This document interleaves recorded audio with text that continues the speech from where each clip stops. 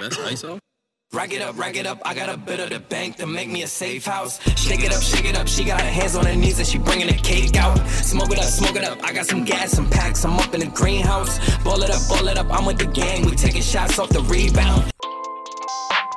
Today, it is my great pleasure to welcome Frank Coles, journalist, explorer, best-selling author of How to Drive a Tank and Other Everyday Tips for the Modern Gentleman. Frank and I met literally on our way to an expedition to the North Pole. We spent 2 weeks in the icy tundra, both of us going, what are we doing here? The next time we see each other, it is the middle of July. We are in the Jordanian desert trying to film with a camera that has to be in air conditioning because it's too hot for the camera. Okay. Fantastic to see you as well, mate. I'm all right. Yeah, I'm all right. I've got 2 kids and we're separated from the mother and we've all had COVID. So we got that about 7 weeks ago, and we split the childcare in half, so literally 50% of the time.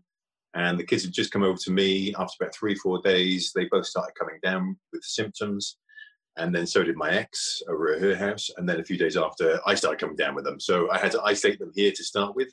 And then happily, because we've all had it at the same time, I guess weirdly, as a divorced couple, we kind of still have a one house kind of rule, really. So we're isolated between 2 houses still at this stage. And one of the things that's kind of become apparent as time has gone on is, it hasn't really covered in the media much, is fatigue. There was a guy from Cochrane the other day bemoaning that he'd been living hell for 7 weeks after actually having the infection. And I can say that that's the same with my kids and my ex. My ex is kind of almost fully recovered after 5 weeks. My daughter's pretty good. She's 7. And my son, who would normally do 4 to 5 days of sport a week, is absolutely exhausted after half an hour of either a walk or a gentle kickabout. So, what was the experience for the adults and what was the experience for the children? Okay, so we had what I guess would be classed as the neurological symptoms. Mm. So rather than just the straightforward temperature and cough, we had a bit of that. But the main thing was aches, pains. Eye pain was a really, really big one. Massive amount of headaches. The loss of taste and smell. Right. I only even realised that had gone last week when it came back with a vengeance. I hadn't really noticed it. It must have gone very gradually. But literally, I woke up one morning, got out of bed, and went, what the hell is this smell? And it was just normal life. But I just completely... Okay, I got to ask you, did you either eat anything you wouldn't have eaten, or did you notice that things that you were eating suddenly weren't, what you thought they were? Did you have any experience? Definitely. Opening the fridge was it felt like a life-threatening experience. It was so things, just normal things like cheese, like not even strong, smelly cheese, but just normal kind of cheddar was just kind of like, oh my god, what the hell is that? And happily, I just kind of went back to. I lived in Thailand for a while, and I went back to eating Thai style, which is very strong flavors and tastes, and that's kind of sorted me out now because everything. I just put it straight up there and went, right, let's just zap the senses, and then we'll get back to normal. Now everything's too bland again. Yeah. So yeah. But no, I totally get that. Let me go back a bit. As I do in the beginning of these interviews, let's talk beginning of the year. Okay. What were your expectations or goals for the coming year? Oh, wow. Okay. Well, I'd had this leptospirosis infection that I'd picked up in Pakistan the year before. It had been mistreated and I'd ended up wiped out and exhausted for nearly all of last year. It cost me a lot of money. Effectively couldn't work really. I then started a new kind of semi-permanent job in November, which I'm furloughed from now. But at the same time, I was doing that on the side. I was also learning to trade, which was interesting. Trade mainly stock. Sports trading. No, mainly sports trading. It's the same principles, exactly the same principles, except I have to work everything around childcare. So for me, the appealing thing about that. Well, the thing is, I'd sat down in January. I literally did an audit of my life for the previous year because certain things had worked, certain things hadn't. Yeah. And the thing that had actually made me some money was trading. Because my dad used to be a bookmaker, and he died 20 years ago. But before he died, the internet had kind of was just building up speed really, and things like Betfair Exchange, which is a kind of trading exchange for gambling markets. had come into existence, and we were toying with that. So I was just bored out of my mind on the sofa, just trying to find anything to do other than watch Netflix. I've watched every box set under the sun. I can't watch another TV show. Okay, I got to ask you, what was your go-to TV series? Oh man, so many of them. I was literally on the sofa half of last year. So, God. Anything that you wouldn't usually watch, or that just Well, I used to work in TV, so I used to have to watch TV as part of my job. So I kind of come to anything. But I did get into RuPaul's Drag Race, which I wouldn't have normally watched. I love to hear that, because I've gone through the entire thing of Project Runway. But it's hilarious, because there's some part of me that's going, oh, no, girlfriend, do not put those together. I know, totally. Well, the interesting thing about the RuPaul stuff is, as you know, I've sort of done all that, like that book you mentioned earlier on. That's one book I've done. I've done other books, but that book was interesting from a kind of male perspective, because it was kind of all the kind of stereotypical male skills. And originally it was titled, and this would have been a far more fun book if we'd gone with the original title. It was originally titled The Badass Bible. All I wanted to do was just do literally every badass skill set that every man has ever wanted to do, right? Including most women, because when you get out and do these things, usually there's loads of women there as well, right? No, I actually go back to the video we made when you were doing the book about hot wiring a car. Yeah. Because I'd forgotten how to, and no, I don't steal cars, obviously, but as we know, in the desert, when you're on expedition and things like that, the last thing you want to do is think about whether you lost the keys or not. So you just take the block out. There's no AAA in the middle of the desert, so it's exactly. It's just one of the things that's been really important for me recently is so one of the things that happened last year as well is I haven't told you this, but I actually got a diagnosis of autism towards the end of last year. So autism, like Asperger's type of diagnosis. Yeah. Now, I've been working with the guys, part of the stuff I was doing abroad, who's working out on the Arabian Peninsula, because they have the Dubai government is now expanding this scheme, which is to say that the way they're treating their own citizens with different skill sets has been wrong. They've been trying to emulate the West, and they're very good at that. But what they realised by looking at their own culture and also Western culture. So with Western culture, they realised that the head of every company in the West has a, how can we put it, neurological divergence. They're different. Yeah. They're not like normal folk, right? Clearly. So they're different in one way or another. And one of the things I got from that Bedouin project, or Bedu project, I should say, which I share regularly with these kinds of people, is I can't remember his name, but do you remember there was the guy from the tribe who the deaf and dumb guy. But it was kind of, he was part of the culture. Yes. And the simple take on it that my friend has taught me is that it's this, because obviously Dubai and the ruling families there are all Bedu in origin, is that their take on it is that a disability, as we would call it over here, is a gift from God. And it's the tribe's responsibility to work out how to use that for in the best way possible. And they have a great phrase for people with different abilities, whether it's physical or neurological, and it's what's the phrase? It's persons of determination. That's it. So instead of calling them disabled, they're called people of determination. That was it. That's the phrase. All right. But now let's look at this. You guys have gone through COVID. You've gone through everything. It's 4 months later. We're looking at today. How has your life changed? How's your work changing? How's your situation changing? Well, all of the stuff that I'd started doing, so the training stopped, was all sport. I mean, literally. So that was that end. With the day job that I do, which is a kind of head of partnerships thing for my friend who works out in Cyprus, is developing property out there. All of that's suddenly on hiatus because obviously nobody could travel. So it's and nobody knows what's happening economically. So a lot of this was based around high net worth individuals and investing in tourism infrastructure. But if there's no tourism, there's nothing to invest in. So so all of that's kind of. So in the UK, we have a furlough scheme where employed workers get paid up to 80% of their salary, and it's capped to a certain level. It kind of doesn't quite cover my costs, but it kind of almost does. So but it is regular. It's Yeah, I mean, they're changing it. They haven't covered everybody. So self-employed are basically shafted. Small business owners are basically shafted. Right. After all the sort of, impetus to, be entrepreneurial, they basically just left them in the dirt. They're kind of going to start restricting it from the end of July. So that'll change quite rapidly. I think things after that will change quite rapidly. And that kind of leads us to today's the first day that you can walk out of lockdown. You're standing at your door. You can do anything you want. You can go anywhere you want. What's the first thing you want? I want to go up a mountain. Yeah? Yeah, I love my mountain. So after all our types of experiences abroad, the one thing I realized was that I'd lived, before I met you, I'd lived in rural Thailand. So I'd lived in a jungle, and I'd lived in a variety of places, and I'd lived in rural France in a variety of places. And then I came back to big cities.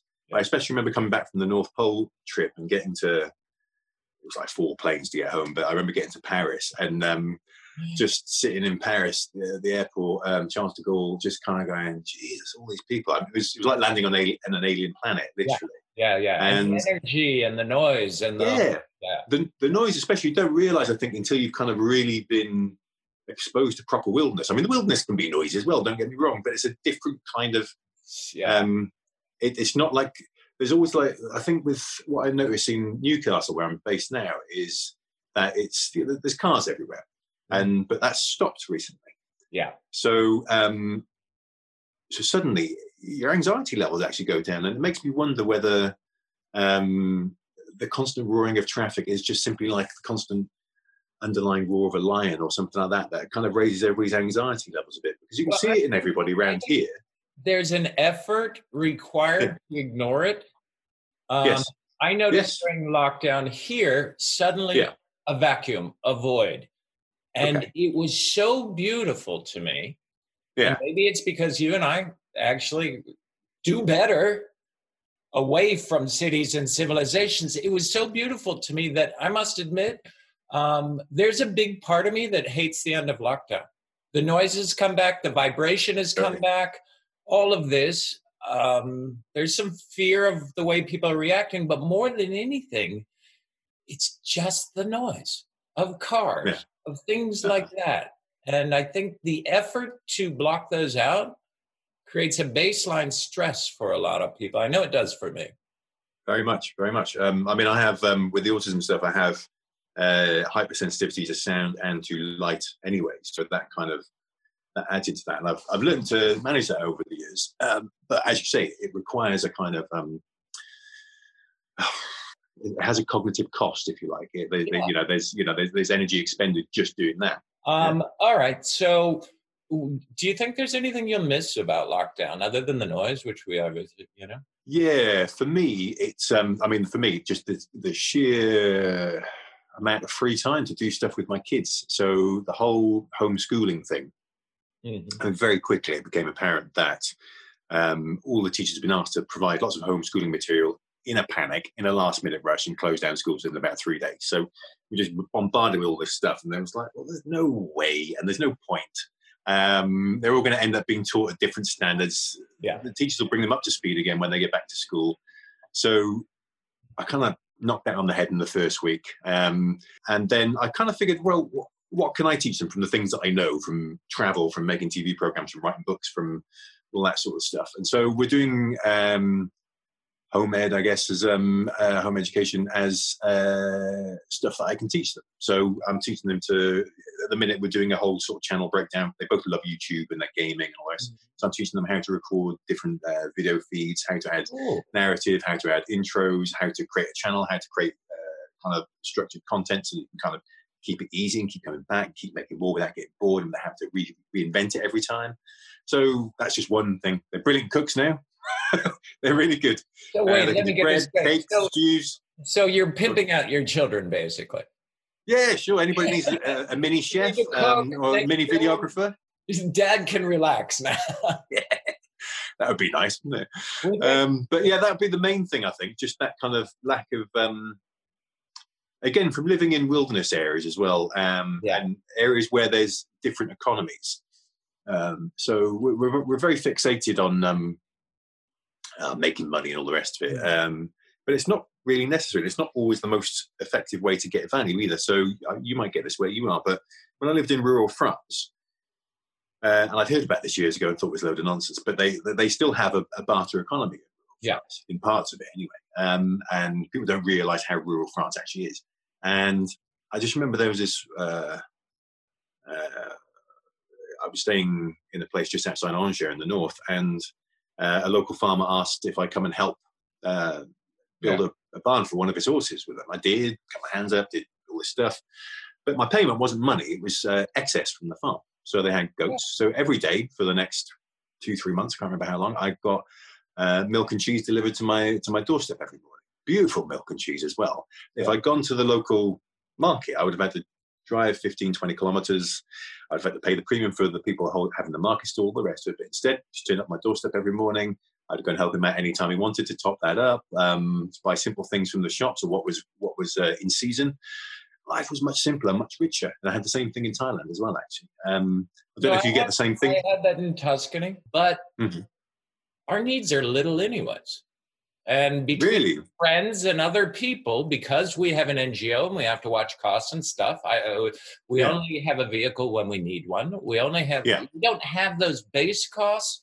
And therefore, after the initial shock, after the initial panic, if you want, after a week, we were like, nothing has changed that much here.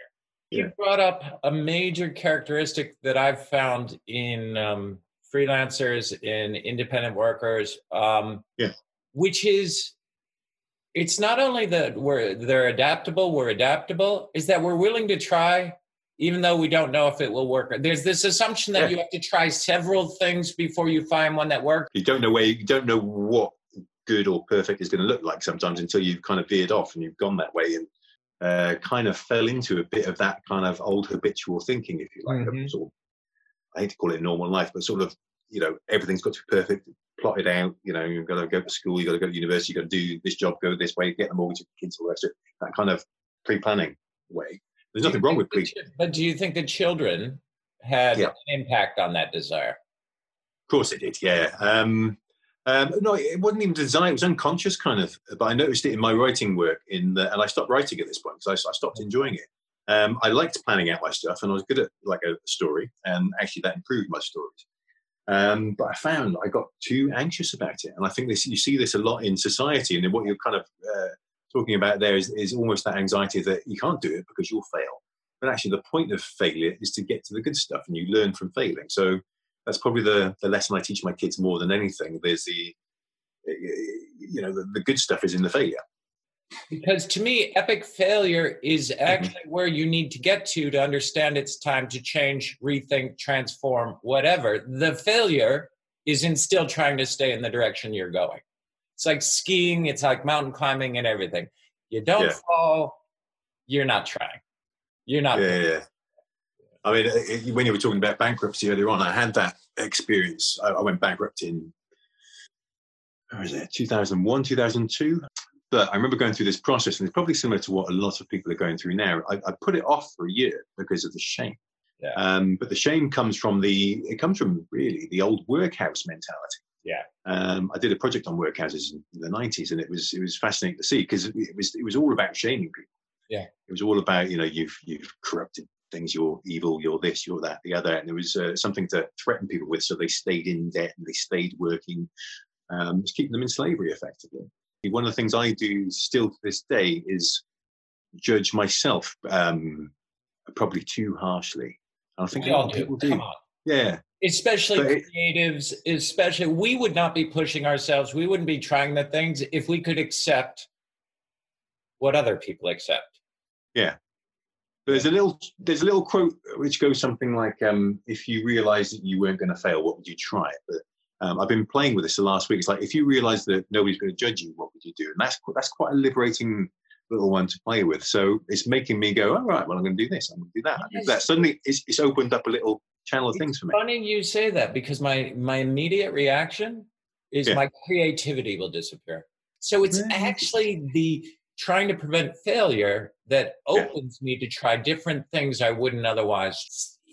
There's part of me that thinks the fear is necessary, but the judgment is maybe negative. I'm not sure, Well, I don't know, you're making me reconsider. Well, not reconsider it, but you're right in terms of the creative thing and judgment as well, because sometimes you judge yourself to kind of push yourself a bit further, don't you? But I think we can go too far with it. So I think it's finding that balance. It's going, right, come on, you can do better than this. But at the same time, once you've done a bit, it's going, no, I'm going to put that down there. I'm not going to worry about it. I'm not going to take it to bed with me. I'm not going to do this. I'm not going to do that. Yes. So let's, how big can we be? One thing I have found is that I don't, coming back to the UK and been here for 10 years in a kind of fairly formulaic kind of middle class existence, I guess, is that I relish a bit of anxiety and danger, really, but a different kind. So not the normal challenge. Yeah, challenge. So it's more the situations that you or I would put ourselves into where people would feel uncomfortable, which actually I feel very comfortable. And actually normal, more comfortable than normal life. So for me, normal life it creates more anxiety than something probably more dangerous, more anxiety-inducing or more. Look, you're in the middle of an expedition. You aren't thinking about the rent. You're not thinking about the next job. You're not thinking about any of that. Okay. Yeah. And I think it's that bringing me to the moment, the absolute moment that I love about that. Victor Boyarsky, when we went with him to the North Pole, first time we met him was in a hotel conference room. He looked so small and so uncomfortable that I thought, oh my God, this guy's leading us to the North Pole. Next time we see him is on the ice pack. His hair's standing up in all directions. It is huge. And let's not even talk about the morning he woke us up to do an Arctic shower in bikini shorts and poured like water on his head. I know there's so much more to me and so much more I can do, give, whatever, that sometimes when I get into this normal life, I feel less... not like a superhero, but just less like me. Yeah, less capable, less able, all those sorts. I totally get it. So I don't feel special. People at the time are going, why are you doing this? You're going to put yourself in harm's way. You're going to do that. You're going to do that. It's like, well, I can join the dots. I can see why I do this. It's obvious to me. And so because it's obvious to me, that's a skill that I've got. I should probably go and do it. And that's almost the thing. That I think is exactly what I mean. It is that. It's the full use of whatever this organic instrument was born with and has developed. Is there anything that scares you or makes you nervous either for yourself or for your culture with lockdown ending? With lockdown ending? It's more that it'll be business as usual. I think we have an amazing opportunity here to change things for the better. We have, this is a relatively minor hiccup on the humanities road, or bump, mixing metaphors there, but a minor bump in humanities path, and we've got bigger things. We've got the environment, the greenhouse gases, overpopulation. We've got a belief in economic systems, which are basically, they're invented, but we're trapped by them. So that's my main concern, is that we just go back to business as usual. And the thing that coming back to the UK made me realise, and I realised it beforehand, but it really hammered it home, is that this country, being the second largest media market in the world, is really, really dangerously media-led. It's easy to persuade people to do what you want here. That was so perfect. I'd really like to end there, because that, I think, is an important message that I feel, and I know you feel. I want to thank you, Frank. It's great to see you again. Hopefully someday in the near future we'll be somewhere interesting together. Yeah, that'd be good, mate. That'd be very good. It would be fun. Rack it up, I got a bit of the bank to make me a safe house. Shake it up, she got her hands on her knees and she bringing the cake out. Smoke it up, I got some gas, some packs, I'm up in the greenhouse. Ball it up, I'm with the gang, we taking shots off the rebound.